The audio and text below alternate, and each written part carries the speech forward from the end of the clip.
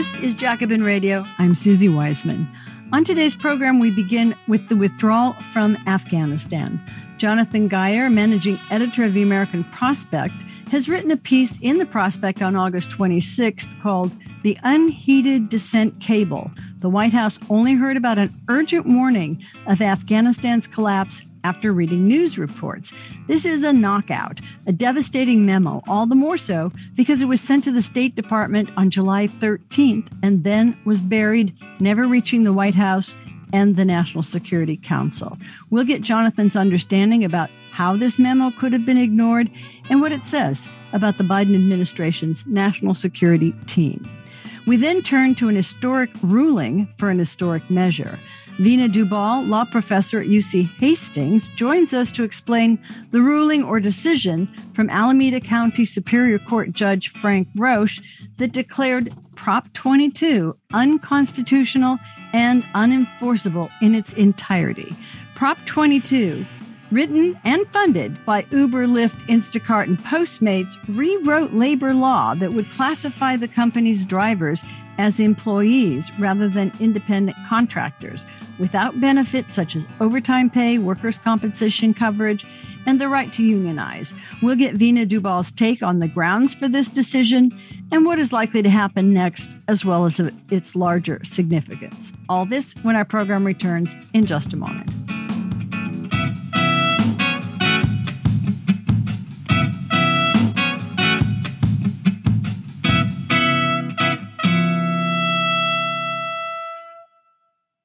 This is Jacobin Radio. I'm Susie Wiseman, and today we're going to continue our coverage of Afghanistan and the withdrawal. I'm really pleased to have here for the first time Jonathan Geyer.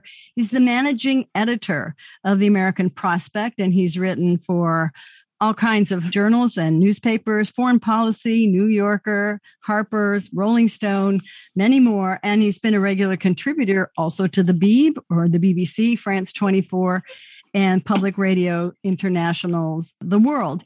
He's also been recognized by the Society of Professional Journalists with the 2021 Dateline Award for Investigative Journalism. Congratulations. And his research was supported by Fulbright and other prestigious fellowships, including the Radcliffe Institute for Advanced Study at Harvard, where incredibly interestingly, something to talk about later, he researched and wrote about the new wave of political comic art in the Middle East and North Africa, addressing all sorts of issues like free speech and satire and politics of dissent, or just politics in authoritarian states. And I think you can see that online. Tell me if I'm right, Jonathan, at Caricature and Comics from Egypt, Mother of the World. Is that what it's called? Yeah, it's called Cartoon. Exactly, yeah. Okay. And people can Google it afterwards because this is another, line of research that makes Jonathan's expertise literally that much more important here. So we're going to begin with the imbroglio of the U.S. withdrawal from Afghanistan and the war and 20-year occupation, which has now ended in defeat for the United States. Something like 117,000 people as of right now have been evacuated, but many, many more are trying to leave. And Biden has now stated that new terror attacks are likely. And there's been a mountain of criticism about the evacuation, not always, but often from those who were opposed to our leaving in any case. But there's more to it. So I invited Jonathan to join us to discuss this withdrawal based literally on this piece that he wrote in the American Prospect this week on August 26th called The Unheeded Descent Cable. The White House only heard about an urgent warning of Afghanistan's collapse after reading news reports. And that's literally a knockout, devastating memo, all the more so because it was ignored by the administration. So, Jonathan, welcome to the show. And maybe you could just, since you published this article and discussed this dissent memo that was sent more than a month ago on July 13th, 2021, by 24 diplomats in the U.S. Embassy to the State Department. And it was warning that there was an imminent collapse of the Afghan government and a takeover by the Taliban immediately following U.S. withdrawal. So maybe you could just lay out the contents for our listeners of that memo. Thank you, Susie. So as your listeners might know, the embassies worldwide, the embassy in Kabul, regularly send memos or cables to headquarters in Washington. Sometimes they go around the ambassador, as they did around mid-July, when 24 diplomats said this withdrawal process is not going effectively or efficiently. There's huge gaps in the visa process, and it looks like the Taliban will quickly take over the country once the U.S. leaves. So according to my sources, Jake Sullivan and key White House advisors only learned about this memo from the Wall Street Journal, which first reported it just about last week. So what was so interesting to me was using this example of a dissent cable as emblematic of how the Biden White House thinks about power, how the Biden White House thinks about dissent. And here we have a president who, unlike President Obama, President Biden came into office as the foreign policy guy. He's the guy who is in the Senate. He knows how to govern. And by the way, I want to give him a huge amount of respect for the courageous decision to leave Afghanistan. And I don't want to take this weird Washington line where saying, well, he did the right thing, but the withdrawal is wrong. I actually have a little more nuanced of a spin, which is, how did his advisors not see it coming that this would go so badly? And I think the dissent cable was one example. I cite in my story that CIA Director Bill Burns gave an interview to NPR at the end of July saying the Taliban is probably going to take over, which is, as you know, the CIA director is not on NPR all that often giving radio interviews. You do a lot more radio interviews than Bill Burns does. So there were a lot of alarm bells going off. And my kind of guiding question is, does the Biden administration not like to hear dissent? Do they not like open conflict among advisors? I've noticed that a ton of Biden's key personnel and advisors have worked for him for decades. And I worry that it leads to a kind of groupthink or a kind of yes man quotient when you've had aides and advisors who've been working in the halls of power for so long. Tony Blinken, to whom this dissent cable was sent on July 13th, has worked for President Biden, in the Senate, in the vice presidency, and he's always been an aide. And maybe this is, again, going to the theory of power, but maybe someone who's been an aide their whole life isn't good at giving hard news to the President of the United States. This is really good, and it's exactly where we should go, because basically in your article, you say that the administration largely ignored or basically ignored the memo, and also that given how on target its predictions and prescriptions are, it's really hard, as you just stated, Jonathan, to understand how it could have been ignored. And you gave a partial explanation in thinking about, the way that dissent is handled in the administration, or maybe that it's just Biden's brain trust thinks is one. And this was either inconvenient. I mean, I'd really like to hear more about why you think that they did ignore it, and whether or not it speaks to, the danger of having a monopoly of agreement, I guess. We often say, in looking at one-party states, that democracy is necessary for moving forward. You have to have critics. And one would have thought that he would have critics within his own team. I guess I just want to hear more of your explanation of how this could have been ignored. Well, who's to blame is the million-dollar question everybody's asking writ large about this Afghanistan withdrawal. But the issue I'm really fascinated in, and hasn't gotten as much attention, I think because the person in question is so powerful, is Jake Sullivan, the National Security Advisor. And if Tony Blinken, the Secretary of State, is the chief counsel and advisor on foreign policy, Jake Sullivan is the chief coordinator. He's the one who's doing all the coordination with the Defense Department, with the State Department, with intelligence agencies, with development, USAID, and countless other agencies that we don't think of as having national security implications, including Homeland Security and Treasury, etc., etc. Jake Sullivan is a master media operator. I've been following him, and I interviewed him before the election. I've been breaking news about his corporate interests. He's a very clever and ambitious fellow, and he just hasn't gotten the media scrutiny that I think he deserves. And I think understanding how Jake Sullivan thinks really goes to tell you how this withdrawal did or did not work out properly. I don't have the kind of flashing alarm bells and the intelligence that he has. But from what my sources tell me, this is a national security advisor who doesn't like open conflict or dissent. He likes to be the smartest person in the room. And I think one parallel that's quite interesting is he's a very Kissingerian-like figure. I mean, Henry Kissinger is a powerful operator who ran the show.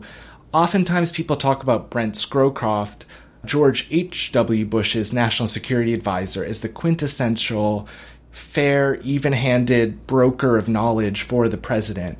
That stands in quite contrast to Henry Kissinger, who is my way or the highway. And I think that's how Jake Sullivan works. Again, I think withdrawing from Afghanistan, it's the absolute right choice. There's no way you can argue that we want to spend another second there.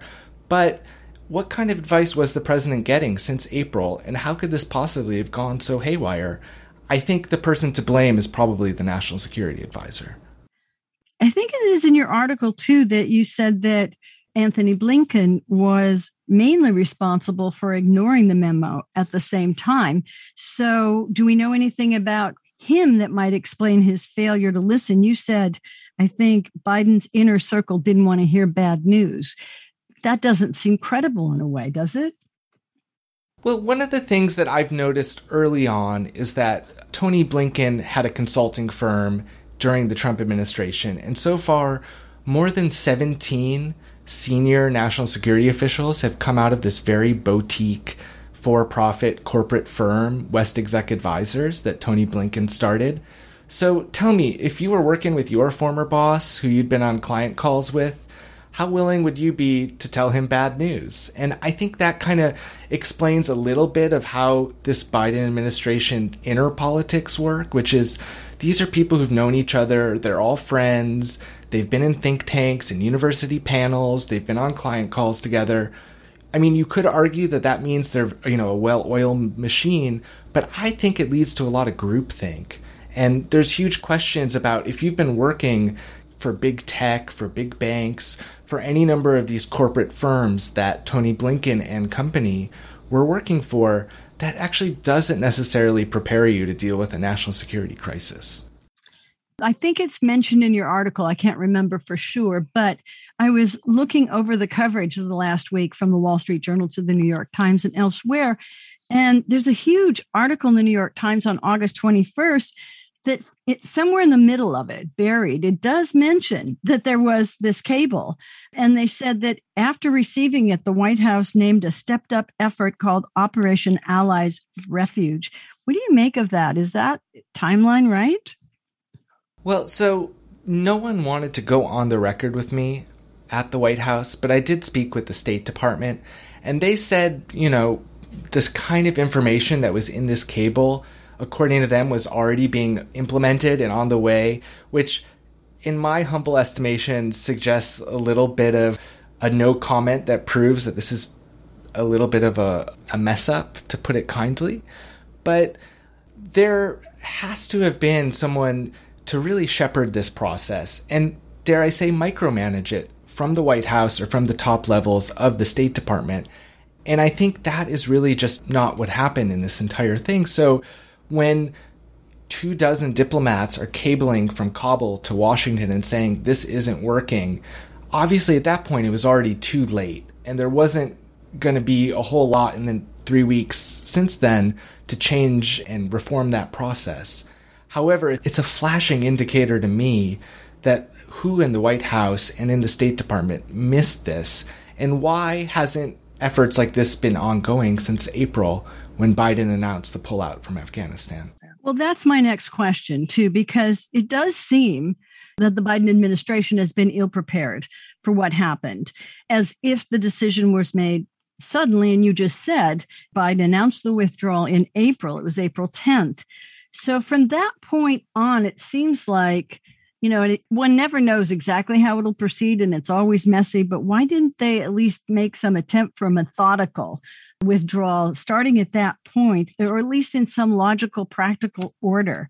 And, and there's other things I want to talk about, but maybe you could just address that one if you can. Well, I think the elephant in the room here is that the government of Afghanistan was never going to be lasting all that long. It was corrupt. It had been propped up by the U.S. military for 2 decades, essentially. The elections haven't been free and fair. The corruption runs so deep that there just wasn't a whole lot there.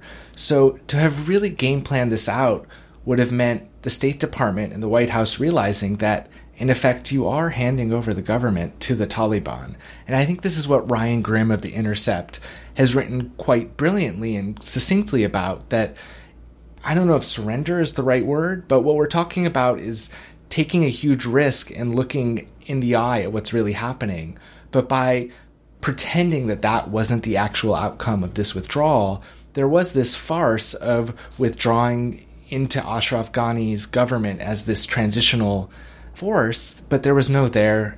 And of course, he ends up in the United Arab Emirates, and all the kind of domino pieces come tumbling. I spoke last week with Nancy Lindisfarne and Jonathan Neal, who are anthropologists who did their field work in Afghanistan, and they were saying that the population essentially had to make a choice. Either they supported the American occupation, which was incredibly corrupt, and the government that it sponsored was both cruel and corrupt, or they would have to support the Taliban. And for them, it was a kind of lesser of two evils. To explain, for example, how easily the Taliban seemed to advance from rural area to town to city, which if you read the newspapers here, it was shock. I think if you read between the lines, though, the intelligence agencies, the Pentagon, they were all saying quite negative things about these very trend lines you just identified, Susie, for at least 4 to 6 weeks. And I started to wonder, maybe that naysaying, the fact that the intelligence services and the military were pointing out how bad this was going, it might have just been misconstrued as them wanting to stay. And so, I mean, this is more of a working theory of how these powerful people miss this incredible disaster that was just over the horizon. And I think it might have to do with the lack of trust between intelligence, military, and a White House that says we gotta go no matter what, and then not really heeding the warnings of those very intelligence agencies.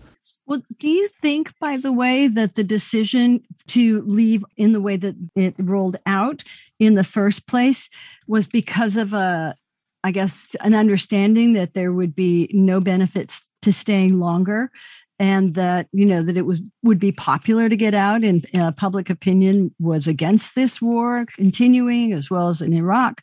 So do you think that Biden was motivated by the fact that they'd reached a dead end, or that he had, domestic electoral considerations? I mean, it sounds like all of the above. And I think, once Biden made the decision in April to do this, and I'll say it again, it's courageous, it's the smart thing to do. We're going to be better off as a country for not being in Afghanistan. And you could just see from the response of the super hawks of the Bush administration and the super hawks of the Trump administration, who only think that staying there or keeping troops in Afghanistan would be some kind of panacea. But the real question, as far as I can tell, is, what was Biden doing between now and then? And why wasn't the State Department more efficiently dealing with all of the issues that have kind of come into plain view since August 14th? None of these should come as surprises. And that's where I start to think maybe this has to do more with the personnel and how the powerful people in this administration operate around the commander-in-chief than the particular policies. Do you think, though, that in this respect, the decision then to first close down Bagram Air Force Base, which was the main military support for the U.S. and its efforts in Afghanistan in July before the evacuation was over, had any sense to it? And this is one of the areas that people are criticizing, that, all right, he decided to leave. And you have, tens of thousands of people who want to get out, who had some association with the American occupation and who should be helped and should be gotten out. And they've managed in the last few days to evacuate tens of thousands, but there's tens of thousands more, but they don't have the military support because they closed down the Air Force Base. I wonder if you could just talk a little bit about what you think of that. So I'm not a military strategist, so I don't think I'm qualified to say, this was the right order to do that. But one thing we had an author, an Afghan Austrian journalist, write for our site about that really blew my mind was, Bagram Air Base was a black site, especially during the Bush administration years. I mean, this is where some of the most heinous crimes of the Afghan war were perpetuated. And the memories of that, I mean, we could talk about how the withdrawal was perhaps mishandled, but I'm more interested in, who's going to be held accountable for these 20 years of war on all sides of the equation. Obviously, we're not seeing any accountability of the Bush administration or members of the Obama administration who added tens of thousands, almost, I think, 100,000 troops. But really what's interesting to me, too, and this is a bit of a spicy take no one wants to talk about, there were also Afghan groups that were implicated. There were CIA-funded death squads that have been reported about in The Intercept and other publications. Are these some of the people that are coming over on these airlifts? Who are these allies? What sort of accountability and human rights will be considered as we withdraw from Afghanistan? Because it's not enough to end the forever war and then have a drone strike on ISIS-K as we saw yesterday and move on. I think we really do need some truth and reconciliation, thinking about not just how we got in the war in the first place, which, maybe has been talked to death among progressives like us, but the real concern is what do we do there and why do we know so little about these so-called death squads that the CIA funded? And Bagram Air Base, there was just such celebratory, laudatory coverage on certain networks about the meaning of this. And as this author, Imran Faraz, wrote for us, this was a site of some of the worst crimes the U.S. did in Afghanistan. And those are the memories I think we need to be talking about. Well, I couldn't agree with you more, Jonathan, on that. And if you think about what a pass both Cheney and Bush and Rumsfeld have gotten in this blame game that's going on now, and Obama as well, but it's so partisan. It's as if only one party can mess up a withdrawal, but nobody talks about what went in. And you're absolutely right to cite Bagram and those early torture memos, that not just memos, rather those pictures that came out and shocked everyone, or should have. So you raised the right question then, who's getting out and what did they do and what did we do?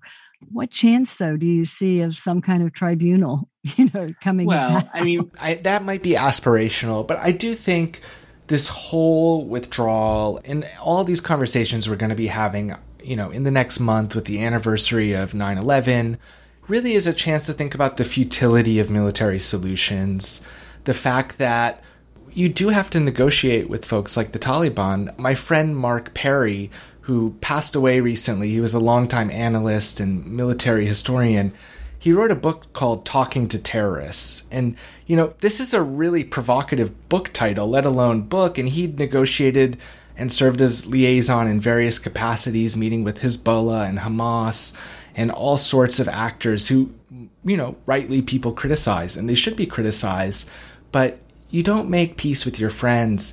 And we did have a liaison, Zalmay Khalilzad, who was, State Department official working with the Taliban holdover from the Trump years. And I think this was another loose part of the chain here in this withdrawal, which is we needed a senior level Biden administration official, someone who spoke for the president, to deal with this incredible amount of movement of people that was going to happen. Now, CIA Director Bill Burns traveled to meet with the Taliban last week. So clearly the Biden administration understands the gravity of dealing with the Taliban and other actors like this. But really the question is, why didn't this come sooner? Should Bill Burns have been meeting with the Taliban in April or May? And how could this have been a negotiated process, even if this is negotiating with people we don't trust, or all of the kind of ridiculous questions we hear in the White House press corps about the Taliban are not really material to the question at hand, which is how do we get out of there and move on and have some sort of accountability? I think the last thing I want to ask you is that even from progressive now, and from people who worked in NGOs and worked with women, that we're abandoning all of these people in Afghanistan and it's going to be catastrophic. I just wondered, what your thought is about that, because I think behind that implication is that there had to be a permanent occupying force, somewhat, some say like in Germany and Japan, just a small force, but not at war. Are these realistic critiques? And is there, what are your thoughts? So I definitely direct your listeners to a story we published about saving Afghan women by a scholar named Maria Hanoun, who studies Afghan history, has met with a number of women activists in Afghanistan, and really, I think it's a quite fallacious question, or the excuse that we stay in Afghanistan for women or human rights issues is kind of an incredible red herring. And this isn't to say that women and rights and speech and the rights of journalists and all these questions aren't important, but I don't think the military solution is going to be all that helpful there. So, yeah, I've been really proud of our coverage at the American Prospect. We've been thinking about Afghanistan long before this crisis point, I think for 20 years. And in addition, over the past 6 months have been focusing really critical coverage on what it means for women, what it means for Afghans, what it means for Americans, what it means for Muslim Americans. And we're going to keep covering it with the anniversary of 9/11. So I don't have all the answers, but I'm really proud to have great authors to rely on. Jonathan Geyer, thank you so much for all of that. And I have to say, you're the best person probably to have the head of the American Prospect at this time, with your own background in Middle East politics and languages, and probably contacts as well. So the piece that we've been talking about by Jonathan Geyer appeared on the 26th of August in the American Prospect. You can go there at theamericanprospect.org, and it is called The Unheeded Dissent Cable. The White House only heard about an urgent warning of Afghanistan's collapse after reading news reports. Jonathan Geyer, thanks so much for taking the time to be with us today. My pleasure. Thank you. Thank you.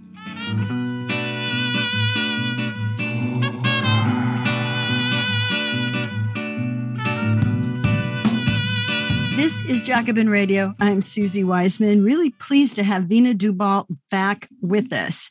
Last fall, Uber, Lyft, DoorDash, Postmates, and Instacart wrote and financed Prop 22, the most expensive campaign in the history of the initiative process in California, spending more than $200 million, dwarfing the opposition's less than $19 million to oppose the measure. And most of the money that went for Prop 22 had the effect of confusing voters about what the measure meant for workers. It sought to exempt those app-based companies, the ones that I mentioned, from California's labor law, which is AB 5, and it required them to treat their drivers and other field workers as employees rather than contractors.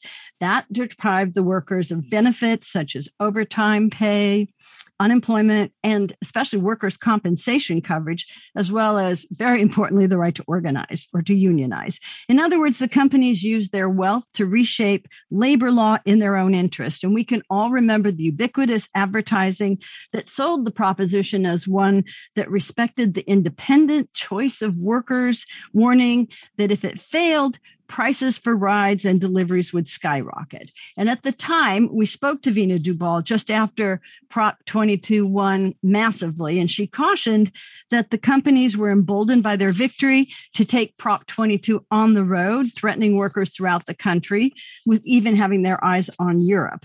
But August 20th of this year, Alameda County Superior Court Judge Frank Roche declared Prop 22 unconstitutional and unenforceable in its entirety. Veena Dubal returns with us to discuss the ruling, the grounds for the judge's decision in which he found it both unconstitutional and why it's unenforceable, and the response of the companies and what's likely to happen. So let me just say, Veena is a professor of law at UC Hastings. She got her law degree and PhD from Berkeley, where she conducted an ethnography of the San Francisco taxi industry. Her research focuses on the intersection of law, technology, and precarious work and organizing in the sharing or platform economy. In a recent talk, which I enjoyed very much, you can find it on YouTube, Veena described app-based work, also known as precarious or gig work, as an unsustainable model, one where your boss is the algorithm, relentlessly pressuring for more, faster, and cheaper, often at your expense. And Professor Dubal has been cited by the California Supreme Court. Her scholarship has been published in all of the prestigious law journals, and you can also find her op-eds in places like the LA Times, New York Times, Guardian, Slate, and many other places. So welcome back to the show, Veena, after all that. Thank you so much for having me, Susie. That was an overly generous introduction, but I'm really pleased to be here. And I think you did just such a great job of laying out what Prop 22 did. And I would just say more recently in my work, I've compared Prop 22 to the kinds of wage codes, racial wage codes that emerged during the first New Deal from the National Recovery Administration, where the industrialists tried to create lower minimum wages for Black workers. And I think there's a lot of interesting and really deeply tragic comparisons to be made between what Prop 22 tried to do or is trying to do and what industrialists have done historically to subjugate racial minority workers into a lower class of people who don't make the same kind of money, have the same kind of security, et cetera, as majority white workforces. That is so interesting. And I hope if it's published that we are able to find a link to it and also maybe discover whether or not the authors of the proposition looked back, to these laws for codes and how to write their own legislation. I don't know how hard that would be to find. But maybe let's just start, Veena, with your describing the ruling. I read it. It's technical, but I think understandable. And I think for the listeners, it would be great for you to lay it out as briefly as possible, and then find what the grounds that the judge found to be unconstitutional and why he also called it unenforceable. Yeah. So there are two important ways in which Prop 22 is unenforceable, as Judge Roche decided. The most important way, the thing that the judge said made the entire proposition unconstitutional, is that it tries to take, by making workers, by law, independent contractors, it tries to take them out from the state's workers' compensation scheme and makes it so that the legislature cannot provide them workers' compensation. Workers' compensation in California is actually included. The mandate to create a scheme for the legislature is created through the California Constitution. So in the early 1900s, during what we know as the Industrial Revolution, legislatures all over the country, including here in California, decided that workers really needed the right to have some safety net if they were injured on the job, because injuries were going up like crazy in factories and transportation jobs with the advent of the car, etc. And so purposefully, this was put into the Constitution, not created by statute, so that it could not be undermined. And it gave the legislature plenary power to create a full and complete workers' compensation scheme for workers in California. Even if we understand the initiatives more broadly as being a legislature, like if we understand voters who vote on propositions as being sort of, in effect, doing legislative work, Proposition 22 is unconstitutional because it violates the ability of even, us and future legislatures to extending workers' compensation rights to this workforce. And so because that was the central section of Proposition 22, the proposition itself said if this part is declared unconstitutional, then the rest of it is not going to be valid. It just goes away. So based on that, the judge said the whole thing is unconstitutional. The other part that he found to be unconstitutional, but that could be severable from the proposition, meaning he could strike down this portion of the proposition and the rest of it could go forward, is the part that said that workers could not ever have the right to collectively bargain. The state just could not legislate for that. And what he said, which I think is exactly right, is, the stated purpose of the statute is to make these workers independent contractors by law, cement their scheduling flexibility into law and to quote unquote provide new benefits. Taking away their right to collectively bargain doesn't do any of those things. And so it sort of flies in the face of the single subject rule, which says initiatives really need to be focused on one thing and not many things. And so, it seems pretty clear, and it seemed pretty clear to us even when the proposition went on the ballot, that portion of it was going to be unconstitutional. So I feel pretty confident that aspect of it, that part of the decision is going to be upheld on appeal and by the California Supreme Court. I am very interested to see how the appellate court deals with the decision to find the entire proposition unconstitutional. Well, before we get to that, it's really interesting. And I was going to ask you whether or not that part, you called it severability, which maybe you should explain a little bit. Maybe does that mean they could have taken that part out and had it separately? But also, did you see that as sort of the main reason that they did the prop?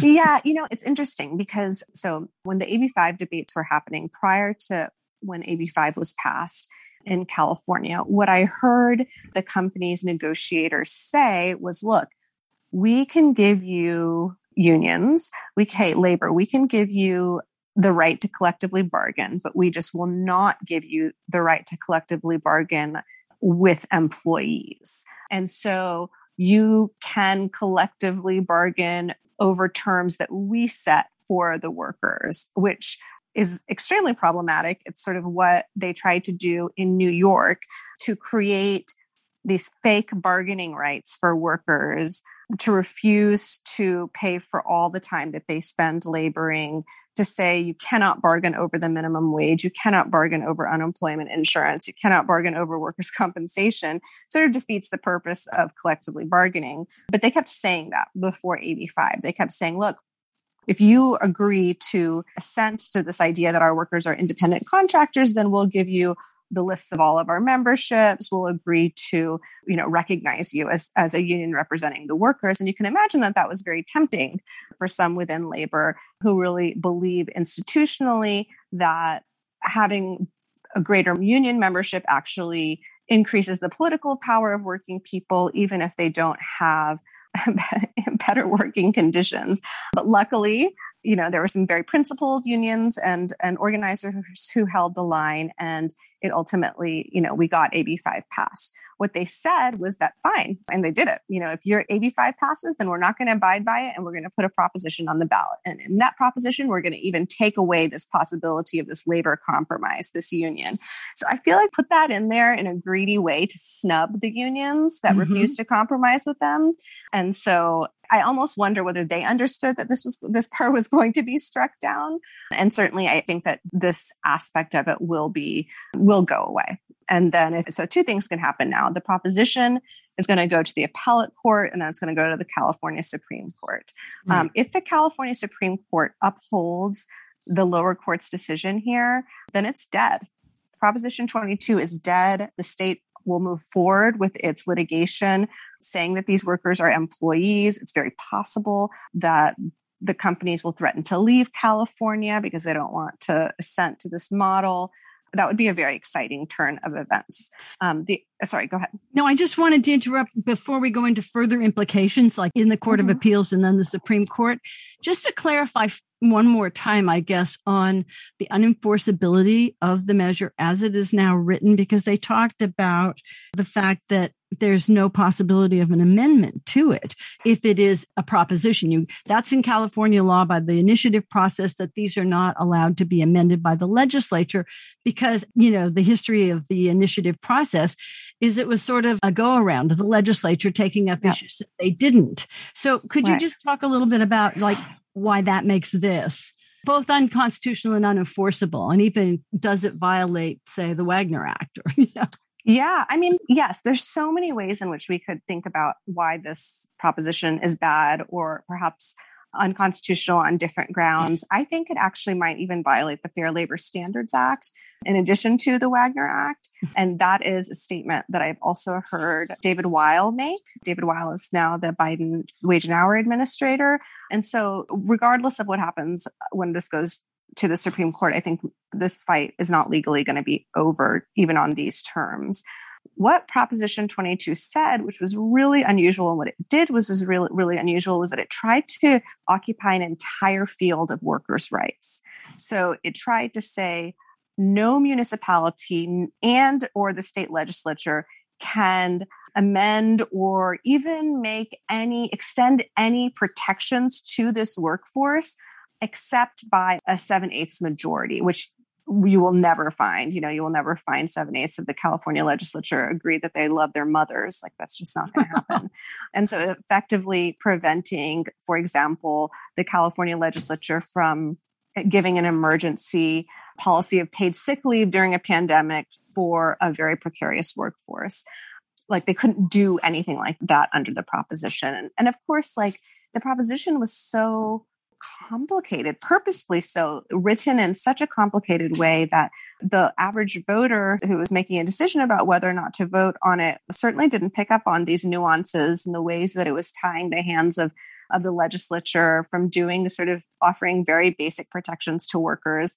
And so I think in some senses, this is a very technical reason that the judge struck down Prop 22 and said that it was unconstitutional, but that there's so much in here that is just bad, bad for democracy, setting very bad precedent for the ways in which corporations write laws to shift power and to shift protections.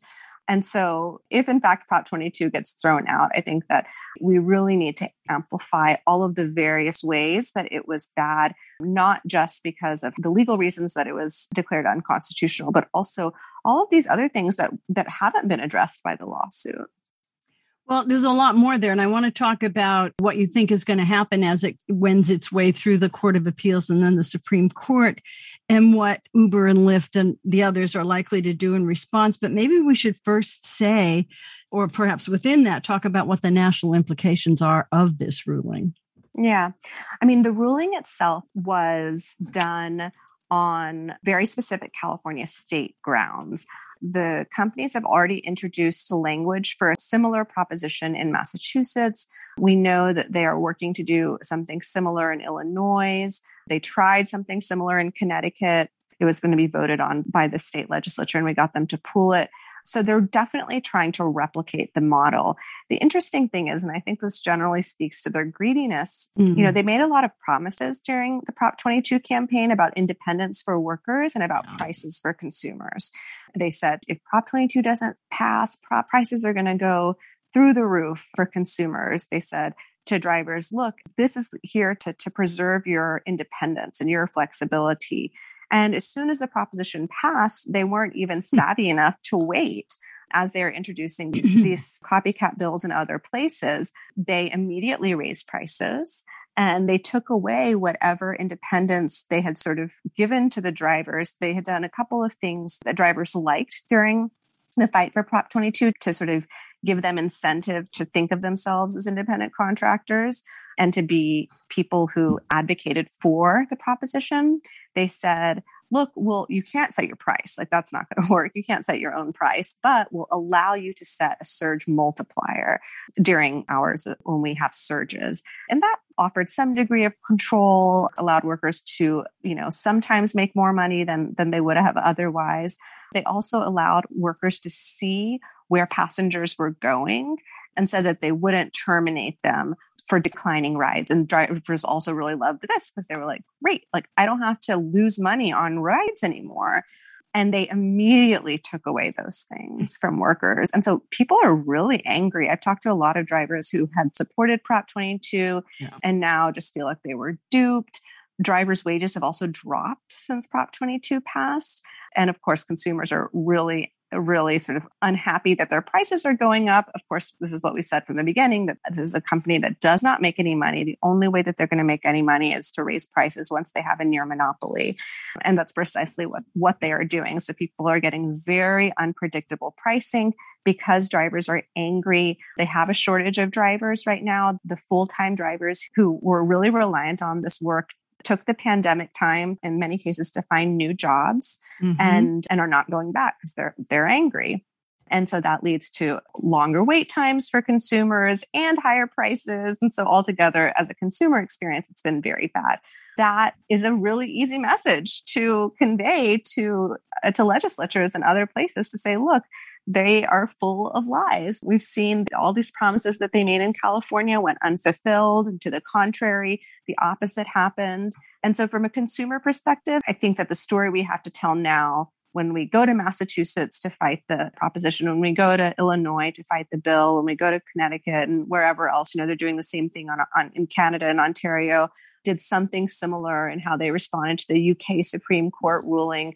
We have a story to tell that's not good for consumers. But I really hope that we have more of a conversation, and a conversation in which consumers are really attentive to how awful this has been for workers in the context of a global pandemic, in the context of Black Lives Matters uprisings. You have, again, these companies that are really cynically paying lip service to racial justice, giving a few $100,000 to criminal justice organizations, saying that they support Black Lives Matter, saying that they're anti-racist, and simultaneously working assiduously to ensure that their Black and brown workforce doesn't have access to the minimum wage. So I think that getting consumers, voters, lawmakers, workers to see this for what it is going to involve much more than just pointing to the increasingly awful consumer experience that people are having, but also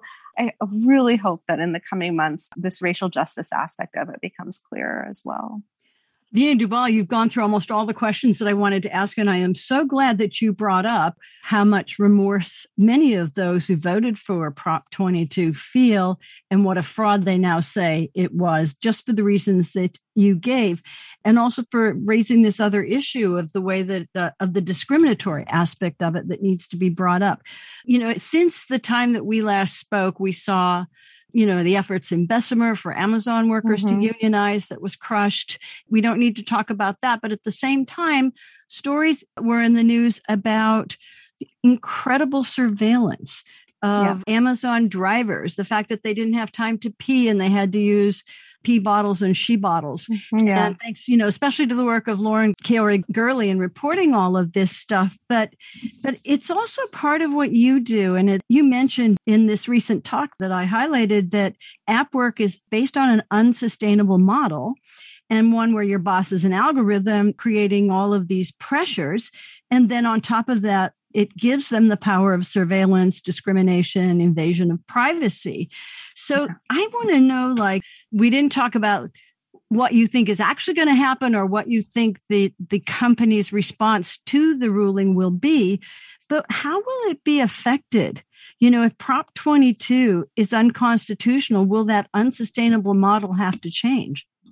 Yes, I think that the unsustainable model absolutely will have to change. One of the fascinating things that I've never really understood, because I don't think it's even from the perspective of a capitalist, I don't think it's necessarily rational, is that it's actually cheaper and easier to say that these workers are employees, to pay them as you're supposed to, and to stop trying to control them in all of these sort of technologically sophisticated ways. So instead of hiring software engineers and social psychologists to insidiously control the behavior of workers, you could just have an employee handbook and give them the minimum wage and overtime protections. But I think the thing is that they never want to be a unionized workforce. And when I say a unionized workforce, I don't mean a fake union like they wanted to give to workers in California. I mean, they never want to have a unionized workforce of employees, because that's when they really have to start sharing profits. That's when they really have to take care of the people who create the value for the company and that create shareholder value. And so that's I really think that we can understand the rise of surveillance and algorithmic control as being fundamentally not just about maximizing profit in an abstract sense, but very specifically about thwarting union attempts. It's very hard to in the Amazon context, it's very hard to talk to your coworkers if you are being videoed all the time.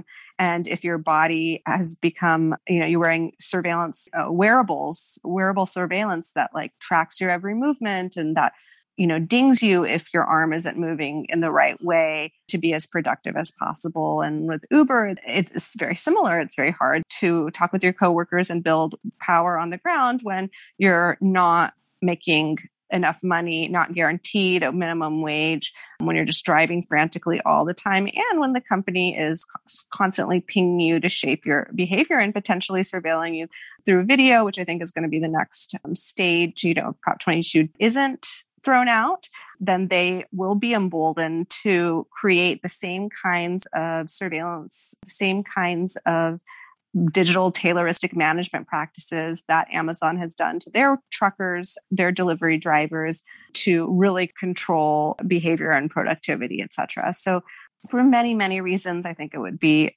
a public good for this decision to be upheld and the Prop 22 to be found unconstitutional on appeal. And, I rarely think that the law hands workers wins. And in this case, I don't know that it would be a win, but it would be a second chance. It's really interesting because, in the previous period when there wasn't an organized workforce, the employers found a lot of ways to divide them and to buy off the interests of the functionaries in the union. Yeah. But they did have to face them, in collective bargaining, negotiations, and all the rest of it. But the other side of it is that after unions were crushed, then they faced lawsuits, all kinds of lawsuits, individualized lawsuits that meant that they had to hire staffs of lawyers, So it's an interesting thing. And I think you hit on it. They just don't want an organized workforce. Okay. So do you think this has a chance in the Court of Appeals and in the Supreme Court of the state? And one ironic thing, as you were talking about the prices, I saw some graphic that in New York City now, taxi drivers have the lowest price and Uber and Lyft have the highest. So do you think the end of these companies if this goes through? Man, I hope so. Going back to regulated ride-hail work, putting a ton of money back into public transportation, creating more jobs in public transportation, which are union jobs, traditionally in places like San Francisco and New York and Chicago, these were good jobs that were held by African-American workforces, immigrant workforces. It was sort of involved in a lot of upward mobility for new immigrants. And so I hope so. I mean, there's a lot before we get to that point, but that would be good. And I do think that there is potential for this to be upheld on appeal. And the reason that I think that is not just because certainly because, this is an issue of first impression. There's never been a similar case or will never be a similar case like this before the California Supreme Court. They've tried to do what no one else has ever tried to do in the history of California, which is take workers' compensation, the ability to legislate for workers' compensation away from an entire workforce. And the second thing that I think is important to remember is that this is the same Supreme Court, the California Supreme Court, that unanimously decided Dynamics in April 2018. And Dynamics is really the decision that got the ball rolling. It's the decision that put the ABC test into California law, AB5, then it extended it to the unemployment insurance code and to the rest of the labor code. But given that this is the same California Supreme Court that showed how much it cared about working people and about the dignity that working people deserve, I would not be surprised if they upheld the decision. And I know as a law professor, I'm supposed to pretend like courts are not political. And I think that is a very dishonest way to understand the law and judicial interpretation. And so I think it's something to consider in terms of trying to prophesy the outcome here. Great. Well, Veena Dubal, thank you. That was very comprehensive and you answered absolutely everything, but it means, of course, I want to have you back as this unfolds. But thanks so much for taking the time today. It's been fun. Thank you, Susie. Yeah, lots of fun. And Veena is a professor of law at UC Hastings. Just Google her and you'll find the articles and you'll learn. Thank you, Veena Dubal. Take care. Bye-bye. Okay, bye-bye.